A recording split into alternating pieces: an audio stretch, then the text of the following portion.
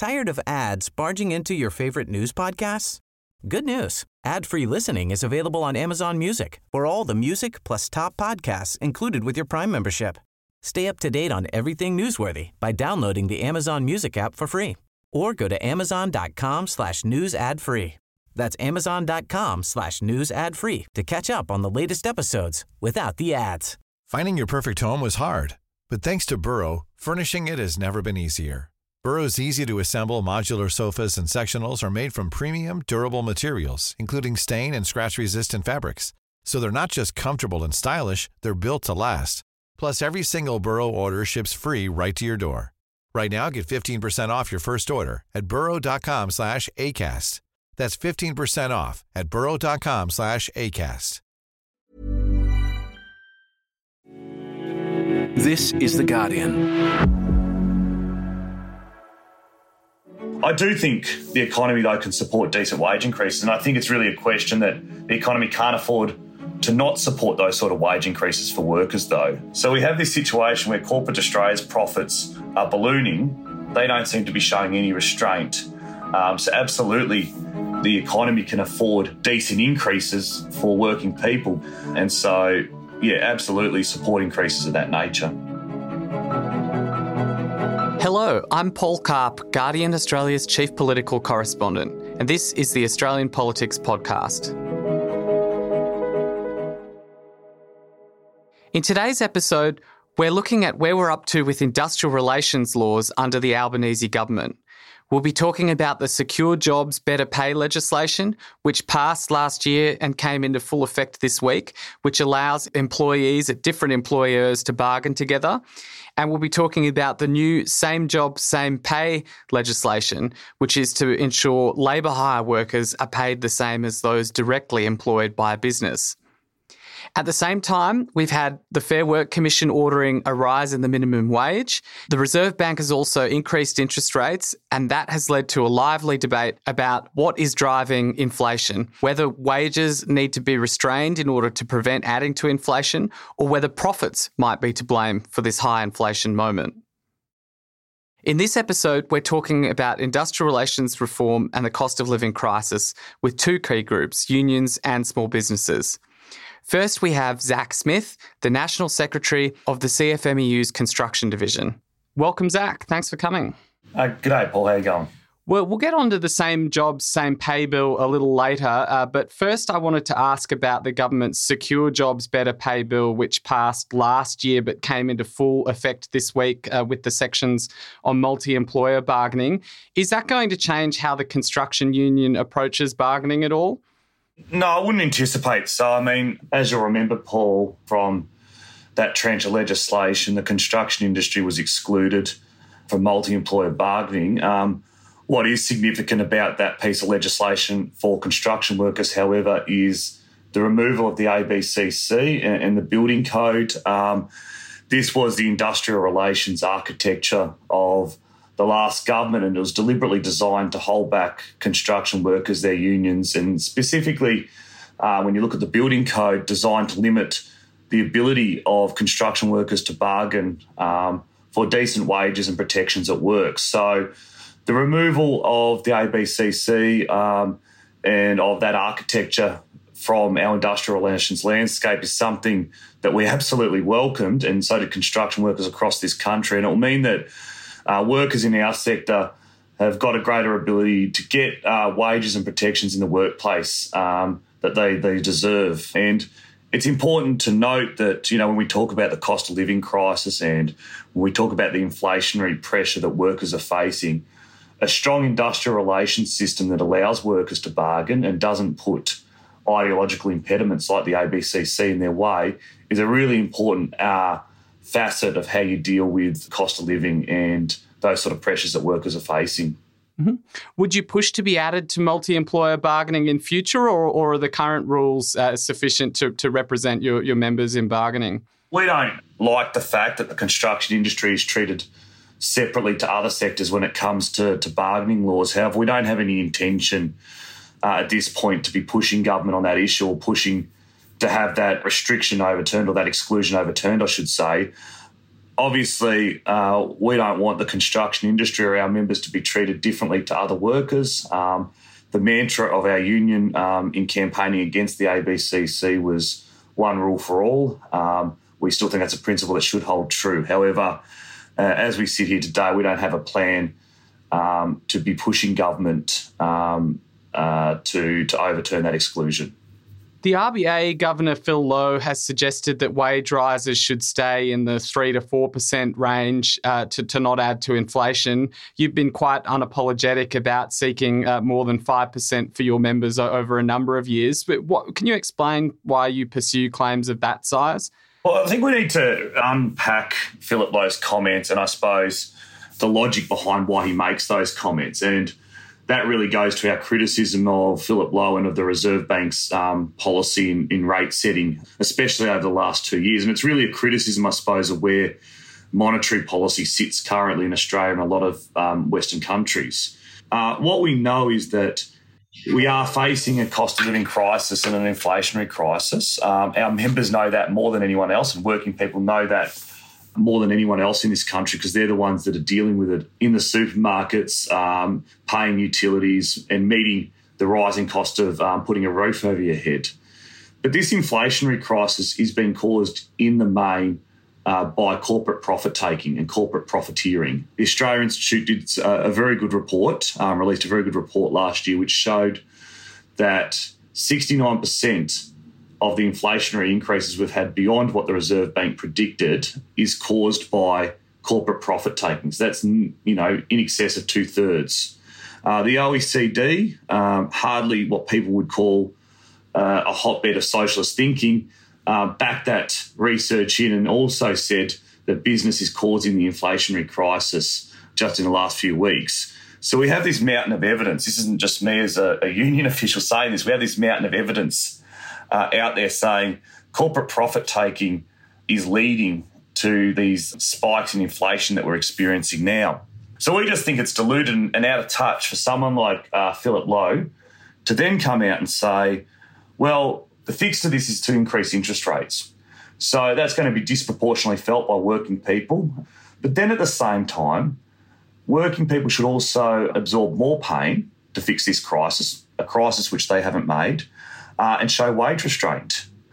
What we know is that when the Fair Work Commission increased minimum wages by over 5% last year to reflect inflation, it had a negligible impact on inflation moving forward. So what he's saying isn't borne out by the facts. What he's saying is dangerous neoliberal ideology because what it means is that working people go further and further behind and wages won't catch up. And in the face of this evidence, the only conclusion that you can really draw is that Philip Lowe is sort of trotting out the same neoliberal tired arguments rather than saying we need to have a more equitable redistribution of wealth. And that is a way of dealing with inflationary pressure, which doesn't mean that working people have to be continually belted over their head, both with interest rate increases and then having the top end of town tell them that they need to show restraint at the bargaining table.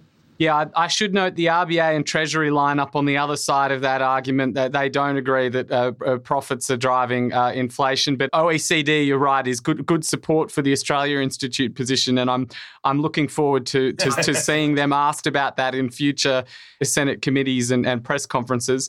So, do you think the broader economy could afford for everyone to be asking for pay rises like that, though? Or is the construction sector particularly productive and that's why you feel justified in asking for that? Or do you have a view on whether the rest of workers should be asking for it? I mean, what happens in other industries will be a question for the unions that are active in those industries. I certainly supported our lowest paid workers being those workers who are on the minimum wage or award-reliant workers who are at the lowest pay levels, getting an increase in matched inflation, which is in excess of 5%, certainly supported it for those workers.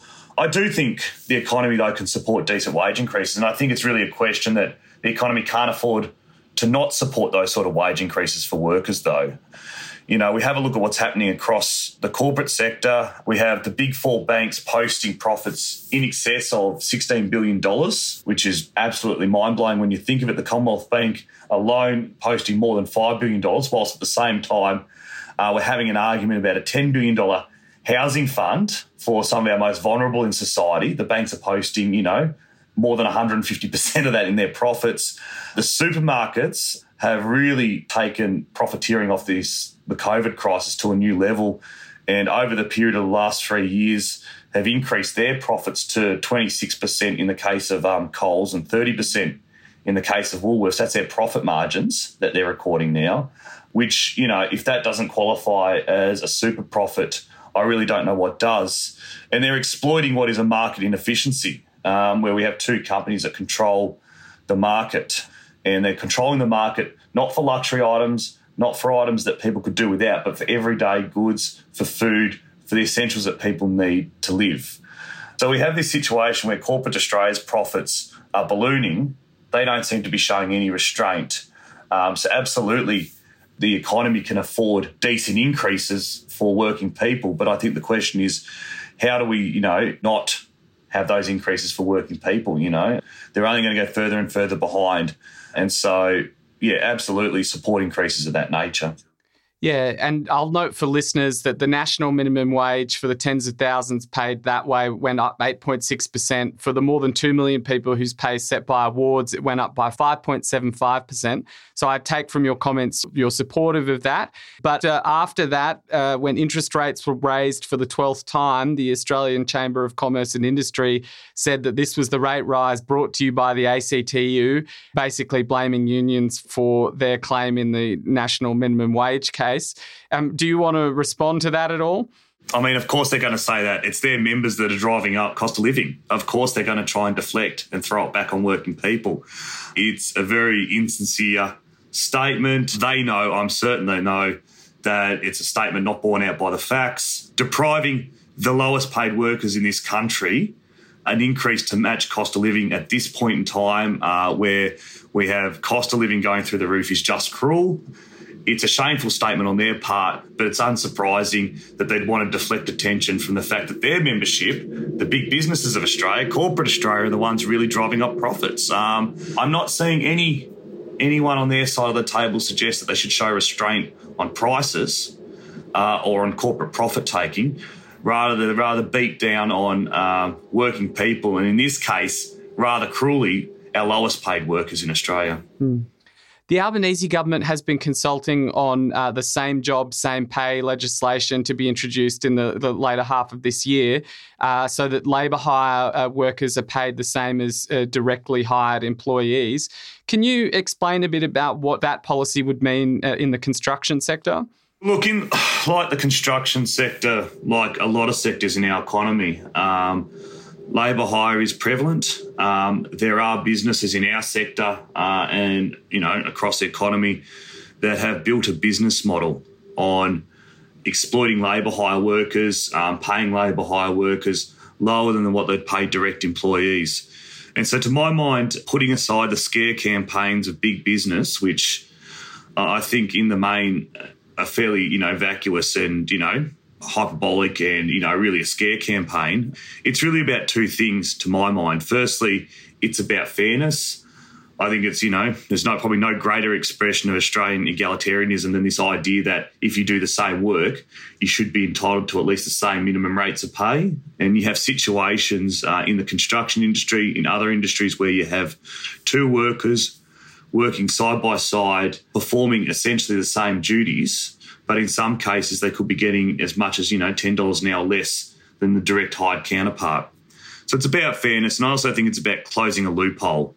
And, like I said, there are companies in the construction industry and other industries that have built business models on exploiting labour hire workers. And when it comes to a loophole, there's probably no bigger loophole currently in our industrial relations system than this idea that an employer can have minimum rates and conditions, whether set through an enterprise agreement or other mechanisms, that they pay their direct employees, but then they can go and undermine the job security of those direct employees and exploit vulnerable workers, often who are employed through casual and itinerant and insecure work arrangements through labour hire companies to produce a bigger profit margin. So, it's about fairness, it's about closing a loophole, and I really think that the scare campaigns of big business are just that, and they don't bear out the truth of what's happening on the ground.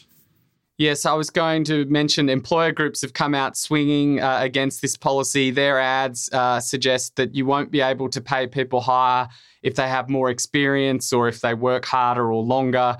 The ads depict a diligent tradie on a work site with a colleague slacking off, watching videos on his phone. You know, what's the tactic here? Well, the tactic is to preserve a loophole which is worth probably billions for some of these businesses. That's the strategy here. It's a scare campaign. They're trying to con working people into believing that same job, same pay is somehow going to prejudice them, when really it's an absolute falsehood. There isn't any notion in the concept of same job, same pay, which means that a boss can't pay a worker above an agreement rate if they wish to reward them for, whatever other skill or attribute or talent that they believe they have. What it's saying is where there are minimum rates of pay in a workplace, that people performing the same job should be paid to the same minimum rates of pay. So it's an absolute ludicrous argument from them, but it's not, again, surprising that big business are running these arguments. It is a scare campaign. They are worried about this loophole being closed. They are worried because there are businesses out there making money off the back of labour hire workers who are getting treated like second-class workers on work sites all around this country. And so they've got a big vested interest in trying to protect the current racket, and that's what it is. And so this is the sort of legislation that needs to pass. Disappointing that the business lobbies have taken this approach, but, I suppose when you have a look what's at stake for some of their members, not surprising. You've been quite a vocal participant in the debate about the Housing Australia Future Fund, which aims to invest $10 billion and then use the earnings of up to $500 million a year to build social and affordable housing. How do you want the government to lift its ambition on housing, and what do you make of the impasse between the Greens and Labor on this bill at the moment? Yeah, so we have been very vocal in the housing debate. Our union has a proud history of contributing to the housing debate in this country, and it's a legacy that I'm proud to continue.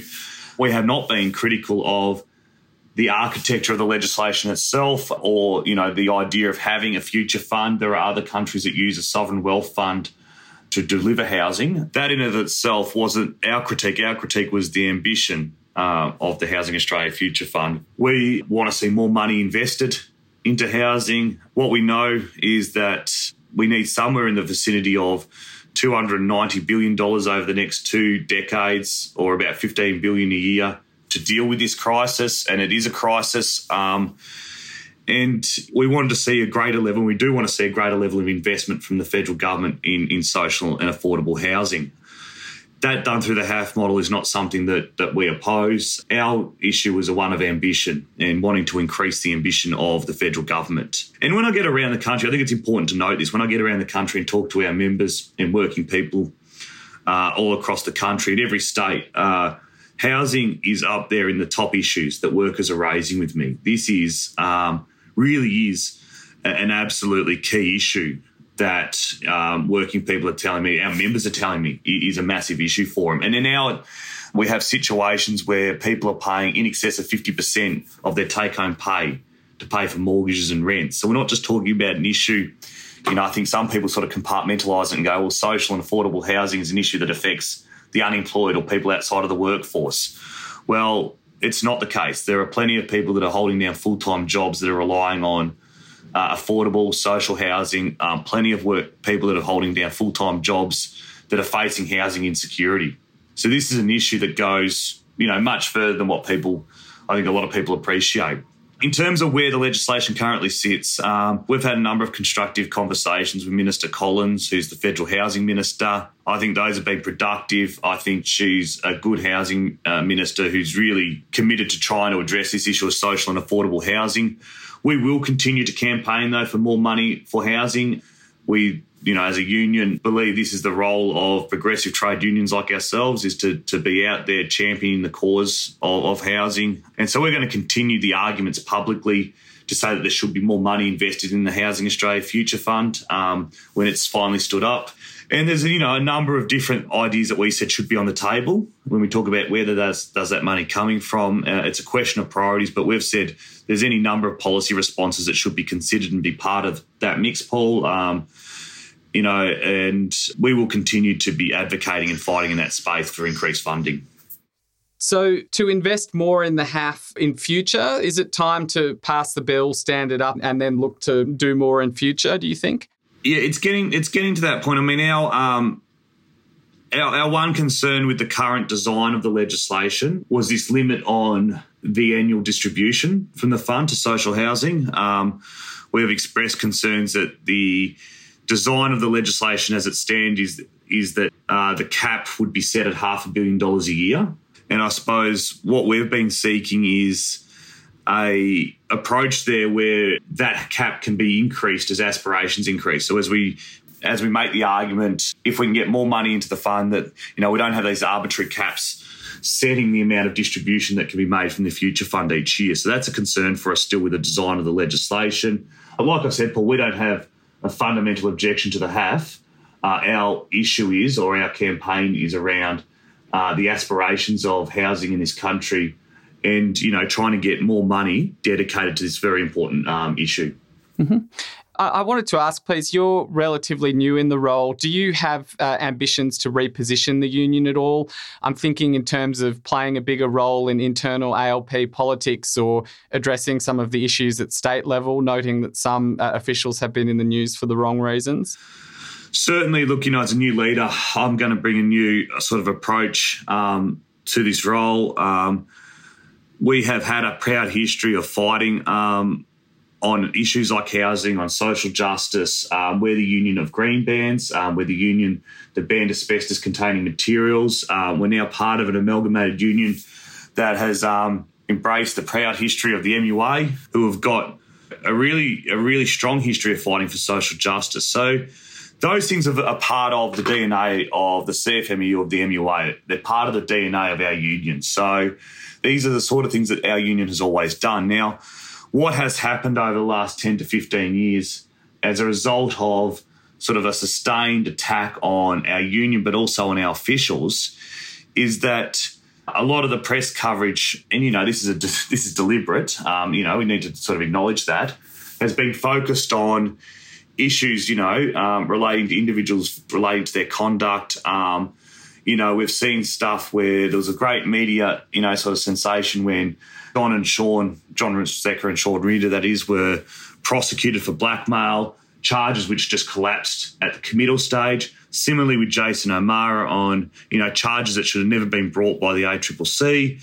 And, again, they collapsed at committal, which is a very rare thing to occur. And so we've had these sustained attacks on our union and our officials, and that's sort of taken a lot of the energy and distracted away from these important fights that the union's always been having. So I'm keen for the union, yes, to be out there pursuing a tough, progressive agenda for working people, not just industrially, but also politically, also socially. I certainly have big aspirations that our union has a lot to offer in the policy debates which affect workers in this country, beyond just the realms of wages and conditions. And you're seeing that now with us taking up the mantle on investment into social and affordable housing. You've seen that now with us taking up the fight on the scourge of engineered stone and how it's killing workers.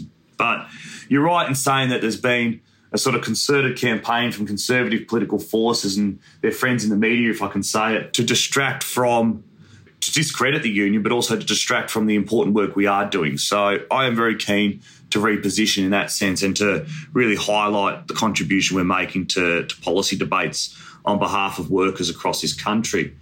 And just to come to the other part of your question there, that's not just in the media, but it's also within the ALP. We are affiliated to the ALP, very deliberately affiliated to the ALP, so we can pursue within those political forums policies that benefit our members and workers more broadly in Australia. I don't think we'll get time to debate the rights and wrongs of individual officials' conduct or the media coverage of it, but I appreciate you addressing it, and thank you very much for joining us on the podcast, Zach. Thanks, Paul. And now, to get a small business perspective, let's welcome Matthew Addison, Chair and Director of COSBOA. Well, I want to talk about the same job, same pay bill, but I might first start with the first bit of industrial relations legislation the Albanese government got through, which is the Secure Jobs Better Pay Bill, passed last year but came into full effect this week with the new multi-employer bargaining changes. Could I ask what you've been doing to get members ready for those new bargaining rules and whether they've had any experience of them yet? Really interesting in the small business sector, Paul. We're not hearing much about it in our sector at all. Some of the members that are closer to it have got their IR teams very much watching for activity in the workplaces. But as I speak, the impact on the small business sector is quite minimal. And part of that is it is a really complex set of arrangements. So it's actually added complexity into the workplace relations system. It's added complexity for small business. And because we're not seeing a productivity win out of what those measures brought forward, certainly employers and businesses aren't running towards it. Before the Jobs and Skills Summit, COSBOA under previous leadership supported options for multi-employer bargaining, and that sort of opened the door for the Albanese government to say, even some businesses are on board for these changes. Do you think that was a mistake and sort of gave them permission to make these changes that in the end may or may not be favourable to small businesses? Paul, it's interesting, 5, 6 months, 10 months later, the way you've articulated that. The agreement COSBOA had was an agreement to have discussions about what multi-employer bargaining, what single employer bargaining might look like going forward. It was an agreement to have discussions. And we didn't agree with what legislation ended up being tabled. We didn't agree with exactly how it's been positioned. What our agreement was to have discussions. And that was what came out of the Jobs and Skills Summit. Unfortunately, the world moved rather quickly over the months that followed, and that brought that legislation to the table. Mm. This time, you're in lockstep with other employer groups, all raising concerns about the same job, same pay reforms, and you're muscling up in a series of ads about that reform. What exactly are your concerns about it? What we're concerned about is that the language that has been used to date is all-encompassing, very broad terms, very all-inclusive language that means any small business that is a service provider could be caught up in this concept of same job, same pay. And when we sat down as COSBOA with our memberships and our IR expert panel, we had a look at the articulation from the government. We looked at the consultation papers, and there was a lot of fear for its impact on small business. We then started comparing notes with the other employer organisations, and they're all sitting there with exactly the same reaction. So when we've read the information that is available to us as organisations, we have got real concerns about what is the actual problem the government is trying to solve, and can we target the solution to solve that problem? What the campaign has already achieved in the last few days is a narrowing and an identification of what the problem the government might actually be seeking to solve. And we're part of the consultation process. The consultation continues. There's some good steps in that. There are some steps that we would like to see added to the consultation program. There's more consultation to happen, and we have commitments from the government about that.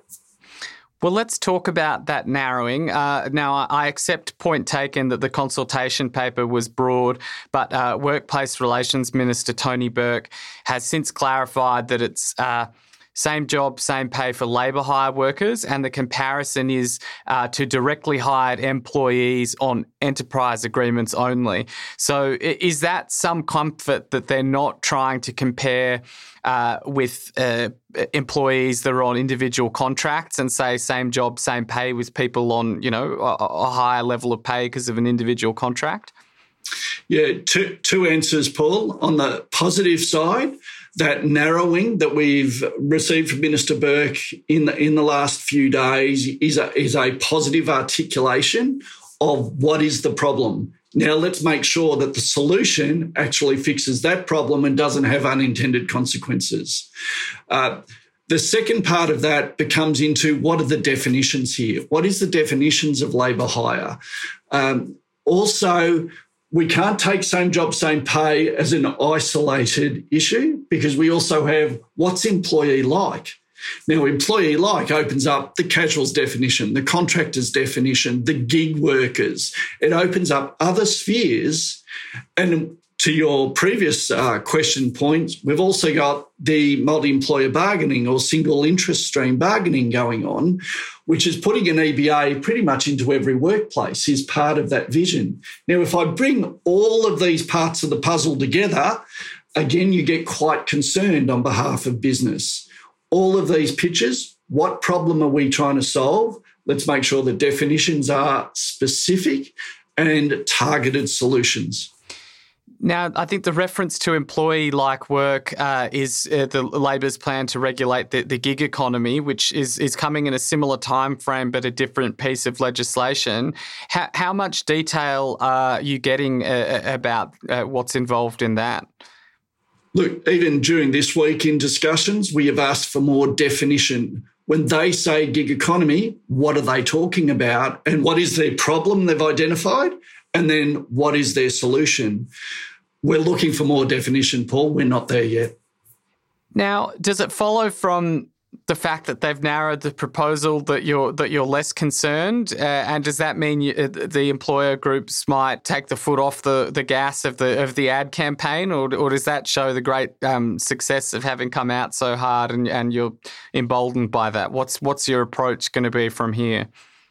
The campaign has had positive impact. We've got some narrowing. There is more to do. So there's more work. We don't have the detail yet. And the consultation process, I would hope, goes into a policy philosophy discussion of here's the problem, here's the targeted solution. Then we have a technical discussion to make sure we don't have unintended consequences or a broadening of the impact. There is more work to do, Paul. We don't see us taking the foot off the accelerator at this point. Just to put a more cynical view, though, is the campaign trying to turn the public against the same job, same pay policy too early before it's even clear what's in and what's out? You know, is it fair to depict, the honest tradie upset that he can't get more pay than the person shirking and slacking off looking at their phone when that might be no part of what's actually in the bill that comes before Parliament? Is that a fair thing to do? But what's going to end up in that bill if we don't raise the issues around the language that has been used to date? So we can only respond to the information that's been provided, the way that issues are articulated. As I said, all the organisations independently had come to very similar conclusions, and when we compared notes, realised we were all on the same concerns. So I'm going to say, Paul, I understand the cynical question, but no, I don't believe we have jumped too early. We are seeking clarification. We're raising issues with the language being used, the breadth of the impact. And from a small business point of view, I'm going to say, Paul, we're looking for flexible, positive, productive workplaces. And small business owners typically have a very positive workplace with their employees, with the others that help support their businesses. We're looking for a future workplace environment that continues that. And when we hear words, language, approaches that are really going to challenge the ability for a small business owner to have that positive workplace, we're going to raise our concerns. Let's move on to the minimum wage decision that the Fair Work Commission made on the 2nd of June that will apply from July, which was an 8.6% increase for the tens of thousands on the national minimum, but then 5.75% increase for the more than 2 million workers whose pay is set by an award. Did you think that was too much, too far? And what evidence did COSBOA give before the Commission came to that decision? We would consider those rates to be higher than what we asked for publicly. So we aligned very similarly to the narrative and commentary that came out of the other organisations around that 4%, and that 4% including the increase that was already legislated in the superannuation guarantee contribution by employers. So 3.5% plus the 0.5% super, totalling 4% was the positioning that COSBOA gave. We didn't argue before the Commission. COSBOA is not a registered organisation in that proposal, and others do a better job, more well-researched job in terms of providing that argument to the Commission. But on behalf of small business, we sat back and said, look, we do have inflation. We do want to work with our workers. So, yes, recognising that an increase was required. The rates that have come down, small business are now sitting there going, what does my next 12 months look like? If I've got a 8% on those on minimum wage and a 5.75% on those on other award-based wages, and Paul, in the SME sector, when the Commission comes out with a rate, the 5.75, whether you're on an award or not, that becomes the employee expectation. So every small business is having these discussions with their workers, and the workers are walking in with those discussions with, hang on, the world went to 5.75, whether you're on an award or not. Small business have to work out, where are they going to fund that from? How do they fund a 6% increase in their wage bill? And we've got to look at, is that a revenue impact? So what impacts revenue? It's either my activity level or it's my price. Am I going to increase my activity level this year? How do I increase my activity level?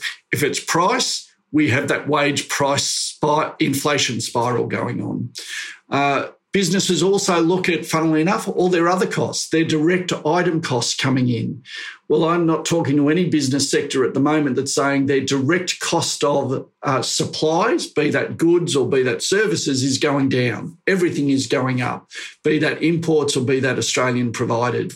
Overheads are going up. We all know the energy, insurance, the rent bills, they're all going up. Small businesses sitting there going, well, how much am I earning as a business owner? And there's some good stats starting to come out that typically small business owners themselves, they're actually earning below minimum wage. And so they've got to go, well, what do I do to be sustainable myself, let alone sustain my business and pay my workers a fair, equitable, positive amount? We do have a set of economic circumstances that are really tough for small business at the moment. We need to make profit in order to invest back into our business. So if we're looking to buy a new piece of equipment to make us more productive, if we're looking to digitise a process, we actually need to make profit in order to invest in that capital. There seems to be a bit of rhetoric around that, corporate profit is bad. Well, if corporates don't make a profit, they can't buy that next new thing to deliver better services to the public. So it's not just about costs of doing business. It's also about raising enough funds so that we can continue to improve our business. And that leads us to that. How do we improve productivity? We have to invest back in our business. We can't invest back if we don't make profit in the first place. The RBA raised interest rates, and the Chamber of Commerce blamed that squarely on unions for their wage demands. Jim Chalmers says that it's not fair to punish workers for a problem they didn't cause because workers' wages didn't cause the inflation to begin with. What do you say to that view that wage suppression at this point is punishment for something that workers didn't cause? Look, I certainly wouldn't articulate it that way. Small business want to pay their workers fairly and equitably. We want to recognise the economic times that individuals are in as well, and that their cost of living has gone up. So what is an appropriate way that we can be sustainable but fairly and equitably reward good workers, especially those that are hard workers? The wage price inflation spiral, I think it is one of the contributing factors to our inflation position. and the interest rate management by the RBA as the economic lever they've got, they're still pulling it because inflation is too high, Paul, and I don't think anybody is saying that. And it's a circular argument because when inflation's up, prices go up. What do I do in business to respond to that price going up? I've got to think about my own price. Now, I know you've defended profit on the basis that the businesses need that to reinvest. I wonder what you make of the debate that's been going on between the Australia Institute and unions on one side and the Reserve Bank, the Treasury and business groups on the other side about whether profit itself is a driver of inflation. Because this week, the Organisation for Economic Cooperation and Development, who are hardly raging lefties, weighed in and seemed to suggest that profit might be. Do you have a view on that? I think there's many factors into where profit goes. And as I was alluding to earlier, profit goes into reinvesting in the business, be it capital acquisition, be it innovation, be it how to be an entrepreneur and doing some development work. Profit is also, if we talk the very big end of town, we talk the listed companies.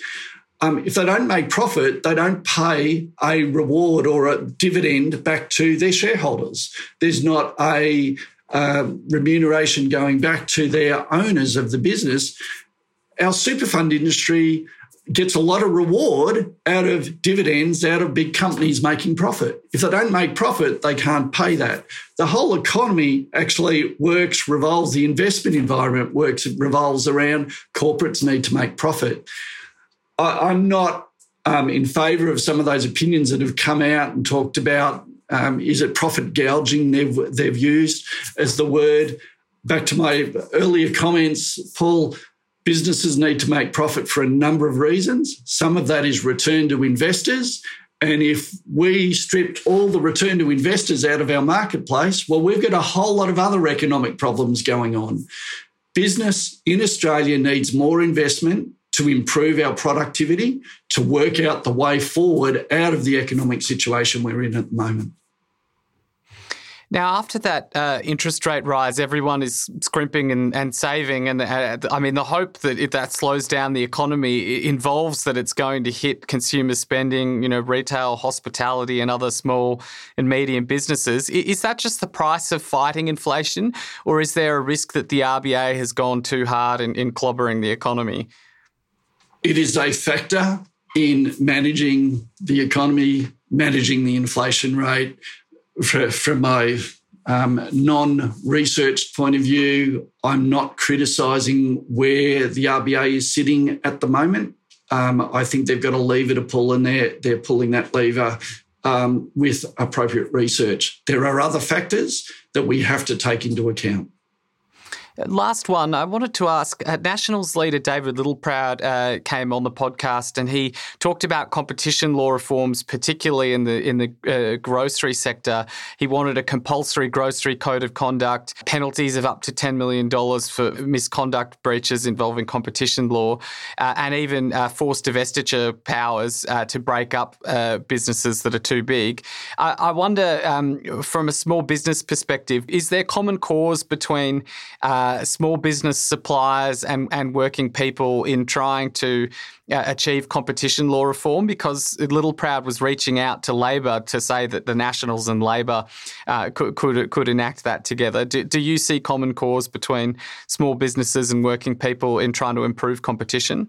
Without ticking some of those specific line items you raised there is clearly a power imbalance between a big conglomerate supermarket chain and the small ones. There's a power imbalance even between suppliers and the big purchaser. There is a power imbalance. We would reflect that the ACCC has been on a good journey. Some of the recent reform in the ACCC space has addressed issues that we have raised with them. The government has backed some of that reform and we're quite supportive of that reform. We do think there are issues that we are pleased that the ACCC has an eye on and a line of sight on. There is more work to do to ensure that something as essential as food supply through our grocery outlets remains affordable and remains consistent supply lines. So there is more work to do, and really pleased that the ACCC has a radar on that area. Let's hope we can get more competitive prices without it clobbering workers' retirement savings in their super. I'm sure there's a balance there as well. All right. Thank you very much for joining us, Matthew. Thanks, Paul. This episode was produced by Karishma Luthria, Camilla Hannon and Alison Chan. The executive producer is Miles Martignoni. I'm Paul Karp and I'll be back next week.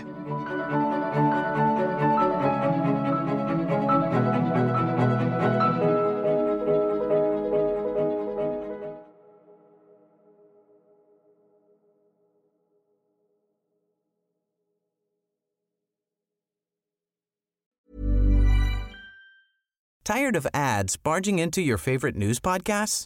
Good news. Ad-free listening is available on Amazon Music for all the music plus top podcasts included with your Prime membership. Stay up to date on everything newsworthy by downloading the Amazon Music app for free or go to amazon.com/news ad free.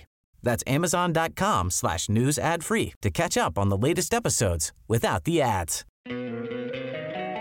Don't you love an extra $100 in your pocket? Have a TurboTax expert file your taxes for you by March 31st to get $100 back instantly.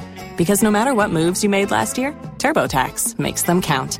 That means getting $100 back and 100% accurate taxes, only from Intuit TurboTax. Must file by 3/31. Credit only applicable to federal filing fees with TurboTax full service. Offer can be modified or terminated at any time.